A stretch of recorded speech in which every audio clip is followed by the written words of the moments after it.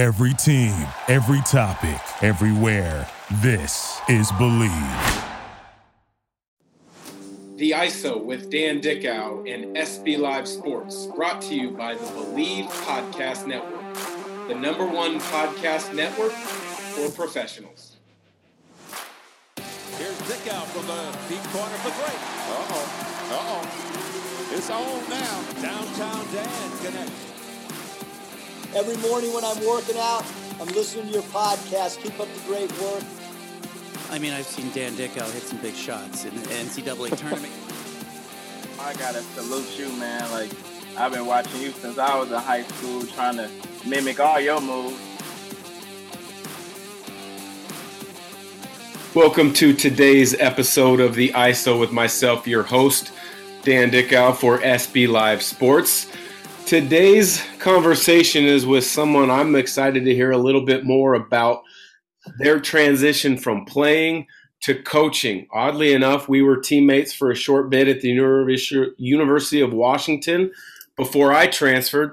He then also transferred a year or so later, and as I mentioned, has become a tremendous coach at the Division I level, in particular on the West Coast, heading into his 5th season at Long Beach State. Senque Carey. Senque, it was quite a while since I had seen you when we ran into each other this summer down in the gym in Irvine, California during an AAU tournament. How the heck is life?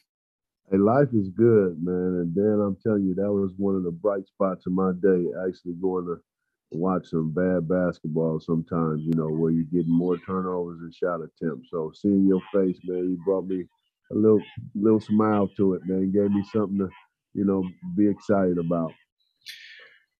Well, it was good to reconnect and see you. And now we're here talking on this podcast. You know, a lot of people who are college basketball fans from the West Coast may remember our connection time frame in our careers. I was a sophomore at UW. You were a freshman. We were both a part of an NCAA tournament team. What was it about Coach Bender and his staff that made you want to go to University of Washington? Because I'm curious if it was similar to why I went to UW for you. Right.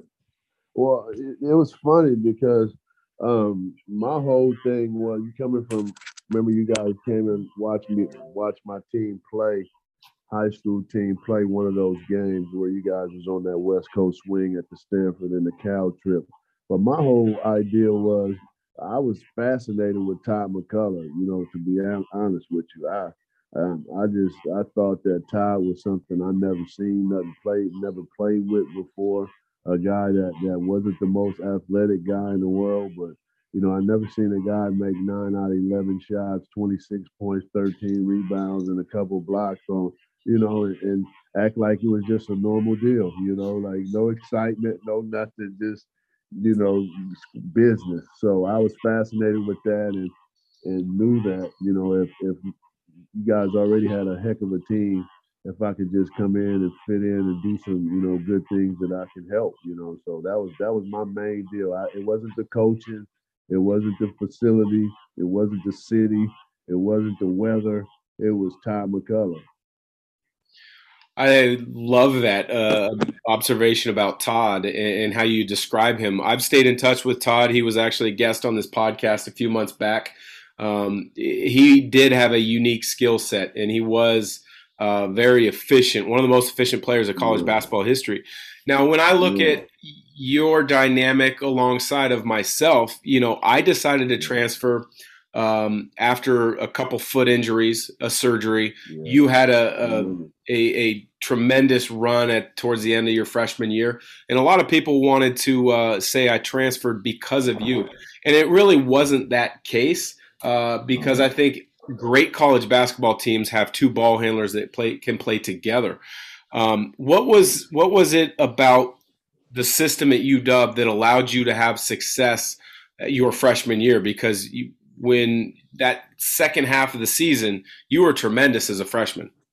I'll tell you what it was, man. The fact that being a combo guard my whole life, going into a situation, and you can probably remember the first half of my freshman year, I could barely get the ball over half court.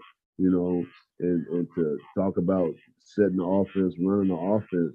It was definitely I had success because we had other ball handlers like yourself, Donald Watts, Michael Johnson, whoever else that can come in and relieve some pressure. So when you left, you know, obviously my career wasn't the same at UW because of that, because it was one less ball handler that I couldn't leave no pressure on. So now it was all myself trying to handle the basketball for 40 minutes of the game. So, you know, when you left, it definitely took a big part of what I was trying to get done there at UW. People gonna have their perceptions of everything, but for me being a freshman and for you being a sophomore, and for you to teach me the hard way at times, but at the same time, our relationship was never, you know, I got to beat Dan out or Dan got to beat me out. It was never like that, and our environment was never like that. So when you left, it was eye opening for me at the same time because it was a lot of pressure thrown on my plate, which I wasn't ready for at the time at all, and I never knew that at the time. But the freshman year, it was easier because I had a lot of other ball handlers. Yeah, Donald Watts was definitely a ball handler. Dion Luton is a guy that maybe UW I basketball wouldn't call fans. him a ball handler. Yeah, no, he was. He put him at the 19-foot 9-inch line. Yes, That was good. That's for sure. yes, yes. We both went through a transfer process and found a new place that fit us and our careers probably Yes. better. But at that point in Yes. time, transfer was a negative word in college basketball. And if you transferred, there was baggage attached to your name, and you kind of really had to prove things out during your redshirt year, and then kind of really make sure you were ready to go when you could play in games again. That's not the case this day and age of college No. basketball because of waivers.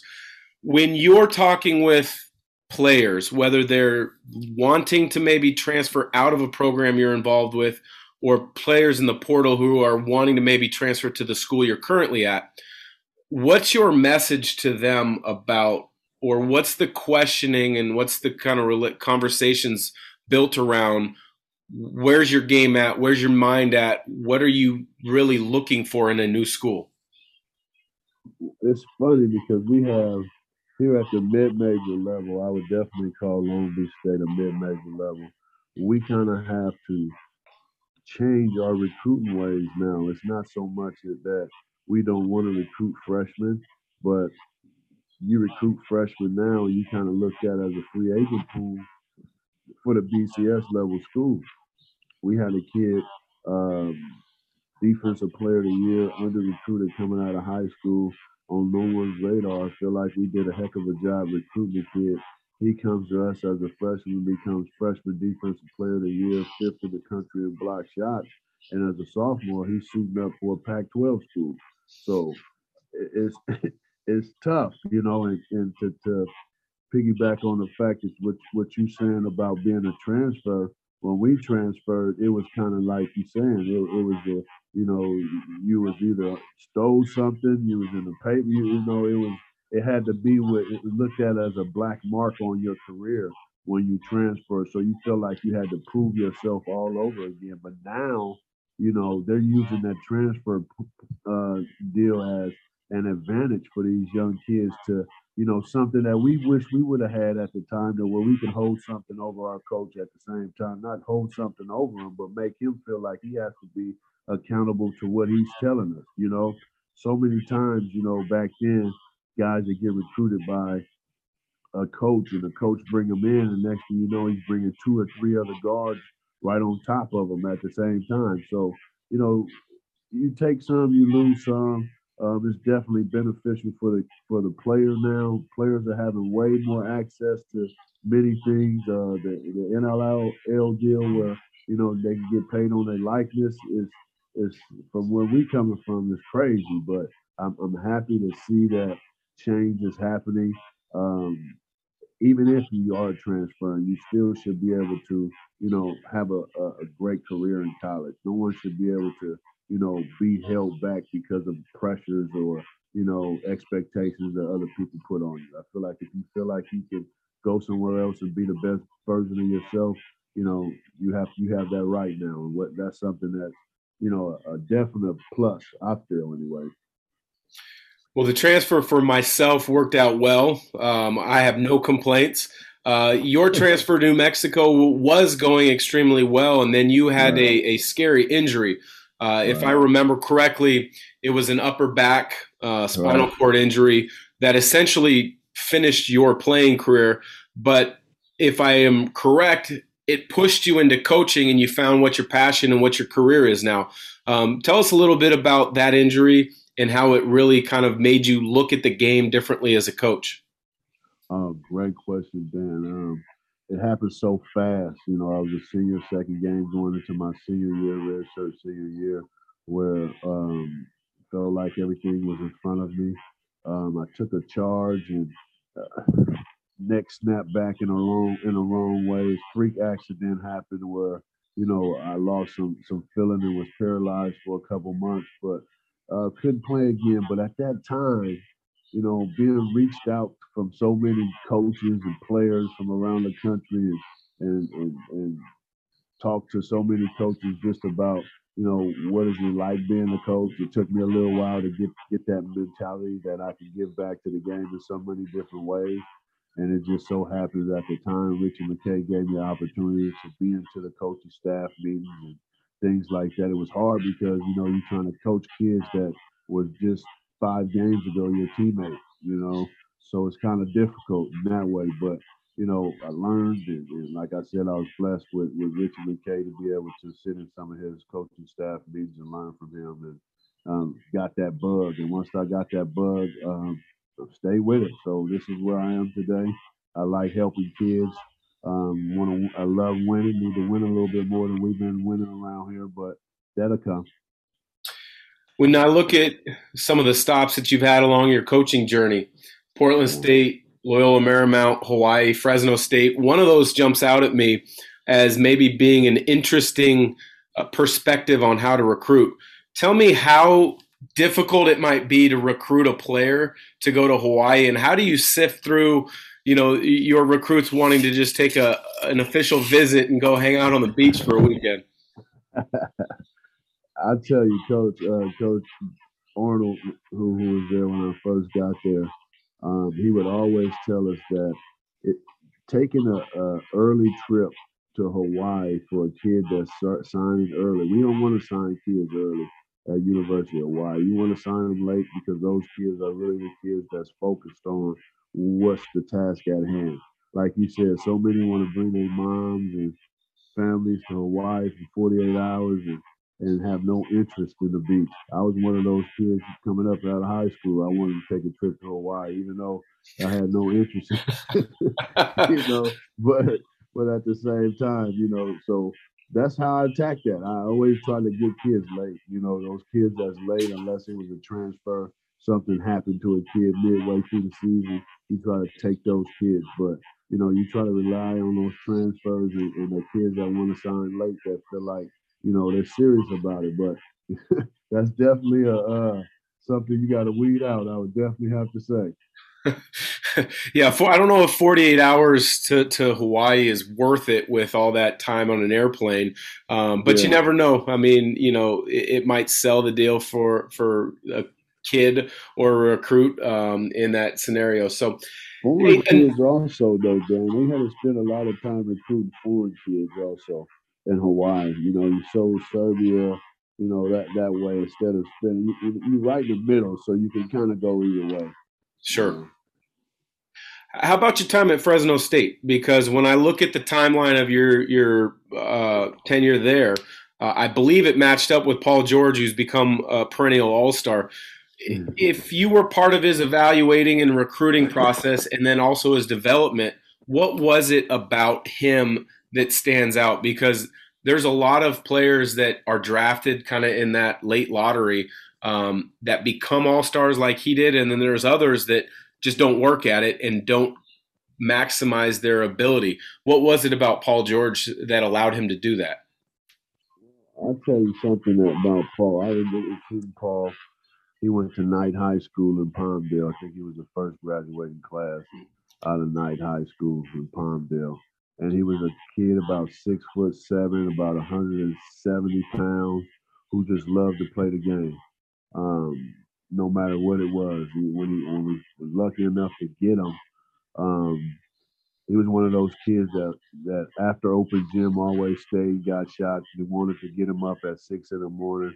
He was always a freak athlete, but he was focused on being able to handle the basketball and driven to be able to do things that at the time, as a freshman, we like, man, you're not ready to do that yet, But you see what he's done now because his work ethic, his attention to detail, and he's driven to be successful. So, what felt like it was a great match. I told Paul recruiting that you can easily go to Georgetown or one of these BCS schools and be just another piece of the pie, or you can come over to Fresno State and be a bigger piece of the pie and help us do some things at the time that wasn't heard of because when I got there, Dan, we had so many violations and scholarships from previous staffs that we only had like 7 scholarship players and everybody else having 12 to 13. And so for Paul to take a chance on us like that because he was going to have a lot of responsibility on his shoulders from the beginning. We was going to have to live with his mistakes. And then we was able to get him and then followed that up with Greg Smith and Sylvester Say, all who played in NBA. So it was a good run for us at the time. Tell me about your evaluation process when you're looking at guards. If I was a college coach, my eye would gravitate towards shooters, and I wouldn't be opposed to a smaller guard. You being a bigger guard, what do you look for and what do you value when you're out evaluating players? I always go back to the fact that if you're a smaller guard, you need to be able to pick up 94 feet and make it very, very uncomfortable for bigger guards like myself. But at the same time, I like guys that can pass, dribble, and shoot. I give myself a little credit because I feel like I can develop guys to become better shooters than they were just by repetition alone. But I want to make my point guard has to make people better. Dan, you made people better. You made the team better because they had to guard you out there for 40 feet out. And if they didn't, you would make that shot.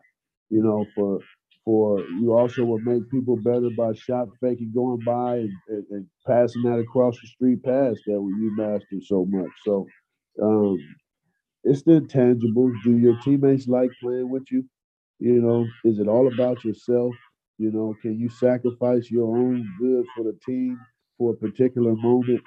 If you're coming, if it's the last shot of the game, are you upset that you're not going to get the shot's not for you? You know what I'm saying? It's the smaller things like that for me because attitude can tear down a team way more than your talent can help the team. Yes. So it's interesting to me, and it's funny how the basketball world works. When I decided to transfer from UW, go to Gonzaga, I commit to Coach Dan Monson. Shortly thereafter, he takes off to Minnesota. I don't even play for him. Coach Few takes over. You're now an assistant coach with Coach Monson at Long Beach State. How is it working for Dan Monson? Because I've gotten to know him fairly well over the years, and he's as sarcastic as they get as a coach. How is he as your boss, so to speak? Oh, you know Coach. You know Coach very well. I call him the Godfather of the Northwest. He's one of those guys that has a story for everything, and sometimes his humor can get the kids don't really vibe to it yet, but he's a great guy, man. Fair, works hard, loves his family guy, loves his team, wants the best for his assistant coaches, and always pushes us to get the best out of us. He's done so much for me with just organization standpoint, just X's and O's. He does things a little different, Dan, as far as being a head coach. He has an offensive coordinator, a defensive coordinator, and a special teams coordinator, sort of like a football staff. So that was different, but it's effective. So love working for him. It's definitely a blessing being around him every day. So most assistant coaches have the aspiration to become a head coach at some point. You're right around early 40s, which is when a lot of coaches begin to be either talked about or starting to begin to prepare for possible opportunities. What is your mind frame as far as preparing for opportunities? Do you have aspirations to be a head coach? And what areas might you need to continue to improve upon so that you're ready when you get that chance? Yeah, I definitely want to be a head coach. I've got in this deal to one day be able to call my own timeouts. That's definitely a goal of mine. Preparing every day to one day be able to get that call or have that interview set up to where I am going to be the lead man of the program sooner than later. So the everyday things that I'm working on is just to be the best recruiter I can become. Stay organized as far as how to run a program, learn every day from Coach Munson, and just the administrative deal. It's so much more than being a head basketball coach at a university than just calling timeouts. You have to be the face of the program, out in the community, booster conventions, all those deals. So it's a lot. So I'm continue to learn, continue to take it in all in, and hopefully sooner than later, one of those my phone will ring, and then I'll be ready for it. Well, Senque, it was great to be surprised by seeing your face turning the corner in the gym in Irvine this summer. It's been nice to kind of reconnect on text message the last few months, and thank you for joining. I appreciate it. Hopefully, at some point, I have a broadcast with Long Beach State this season, and we can connect in person one more time. But thanks again for joining. Anytime, Ben. I appreciate you, man, and I like what you're doing. Keep it up.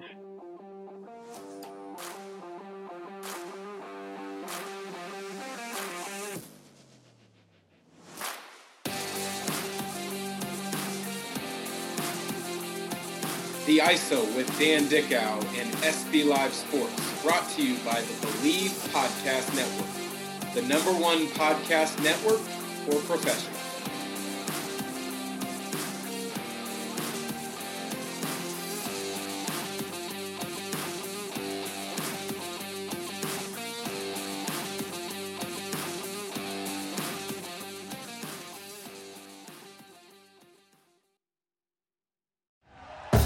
Thank you for listening to Believe. You can show support to your host by subscribing to the show and giving us a 5-star rating on your preferred platform. Check us out at Believe.com and search for BLEAV on YouTube.